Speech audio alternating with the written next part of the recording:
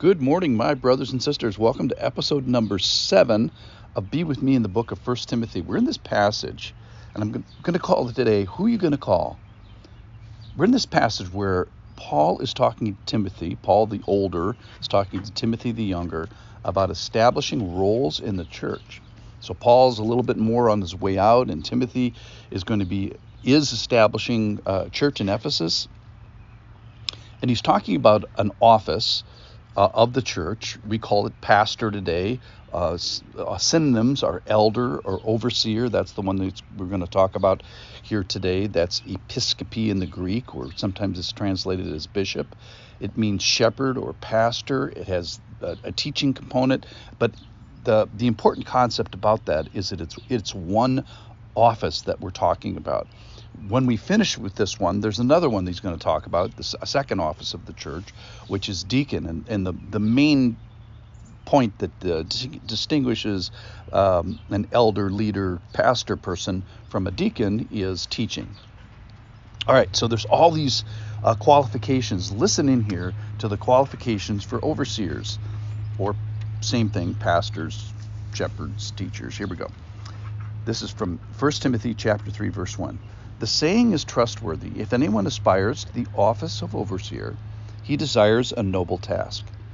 Therefore, an overseer must be above reproach, the husband of one wife, sober-minded, self-controlled, respectable, hospitable, able to teach, not a drunkard, not violent but gentle, not quarrelsome, not a lover of money. He must manage his own household well, with all dignity, keeping his children submissive. For if someone does not know how to manage his own household, how will he care for God's church? He must not be a recent convert, or he may be puffed up with conceit and fall into the condemnation of the devil. Moreover, he must be well thought of by outsiders, so that he may not fall into disgrace, into the snare of the devil. All right, so the first thing that's talked about is desire. So you want a person who wants the job.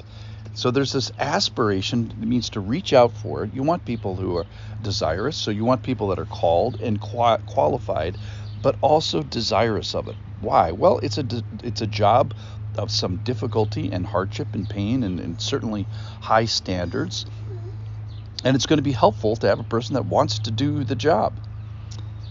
So the target is for this pastoral office. It's a beautiful thing, and when it is done well, it is worthy of a lifetime. Now, as you see here, there's many disqualifiers. There's 15 things listed here today. And who would you rather have lead your organization? In this case, the Lord's church. What kind of a man would you want? And I think the heart of God is displayed in this whole list. And for us, who would you want to lead you in the hard stuff? So think about this. When the police come to your door, who's your next call going to be? Or when the doctor says, I need to talk to you at 4 p.m. and be ready for my call. Or when your wife says, I don't love you anymore. Or when your counselor tells you something very unpleasant about yourself. Or maybe when your sin finally strikes you and the light bulb goes on that, wait, I've been acting as an enemy of God. At that moment of your life, the worst moment of your life, who are you going to call? Well, it's this person that's listed here in 1 Timothy. So let's pause for a second and just say, well, what's not on the list? Well, just being old and having gray hair, that's not a person you would call. Or a person with lots of money. No, that's not a person. There's lots of fools that have lots of money. Or maybe they have nice clothes. Or maybe they're talented at athletics and they can hit a golf ball straight.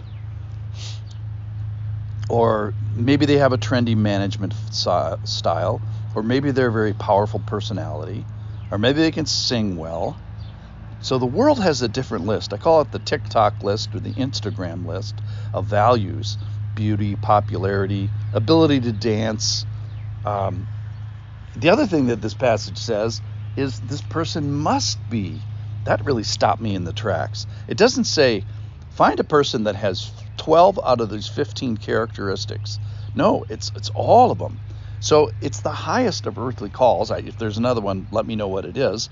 Even our, president of the United States or something, the qualifications for that are less than this, because you know what I mean. All right. So previously, it's a precious thing. You're called to care for God's church. He even says it's not even yours. You're just a steward. You're a manager. You're a leader. You're the pastor. You're the shepherd. It's risky. You can fall into conceit. You can fall into pride doing it. There's difficulty from the outside. There's a little bit of an external reputational component to this. You have to be thought of well by people that are not even in the family, by the enemies, by your competitors, so to speak. There's a long track record of time. It's a resume of a lifetime. There's an epic battle of good and evil. The devil is even on this list. He has a stake in this list. Then there's the inside stuff of reputation. Then there's the intimacy stuff about how granular it gets, even in your marriage, that you pass the big test, the long opportunity for faithfulness and purity and doing the right thing with your zipper and providing and promises, and maybe handling the elevation and handling the issue of submission right. Why is that? Well, you're going to need that in the church. It's all over the church as well. Then there's the character things of soberness and self-control and being hospitable and not being a lover of money. And then finally, the big one about being able to teach. So God loves cheerful, eager, qualified pastors, and let's honor those who do it right. There's a documentary that's coming out just recently about a pastor who has failed in these, in by my count, 14 out of the 15. And they made a big documentary out because it's scandalous and it's great TV. But my question is, hey, where is the documentary of the pastor, overseer, leader, elder that we're talking about, who's doing it right? The guy maybe in your church or the church that you're looking for that's doing all these things correctly. Let's go find that person, find that guy, honor him, thank him, and appreciate him, because it's an epic thing in meeting all these criteria. So let's go find a pastor. Who are you going to call? That guy. Let's thank him today before we have to make that call. Thanks for listening.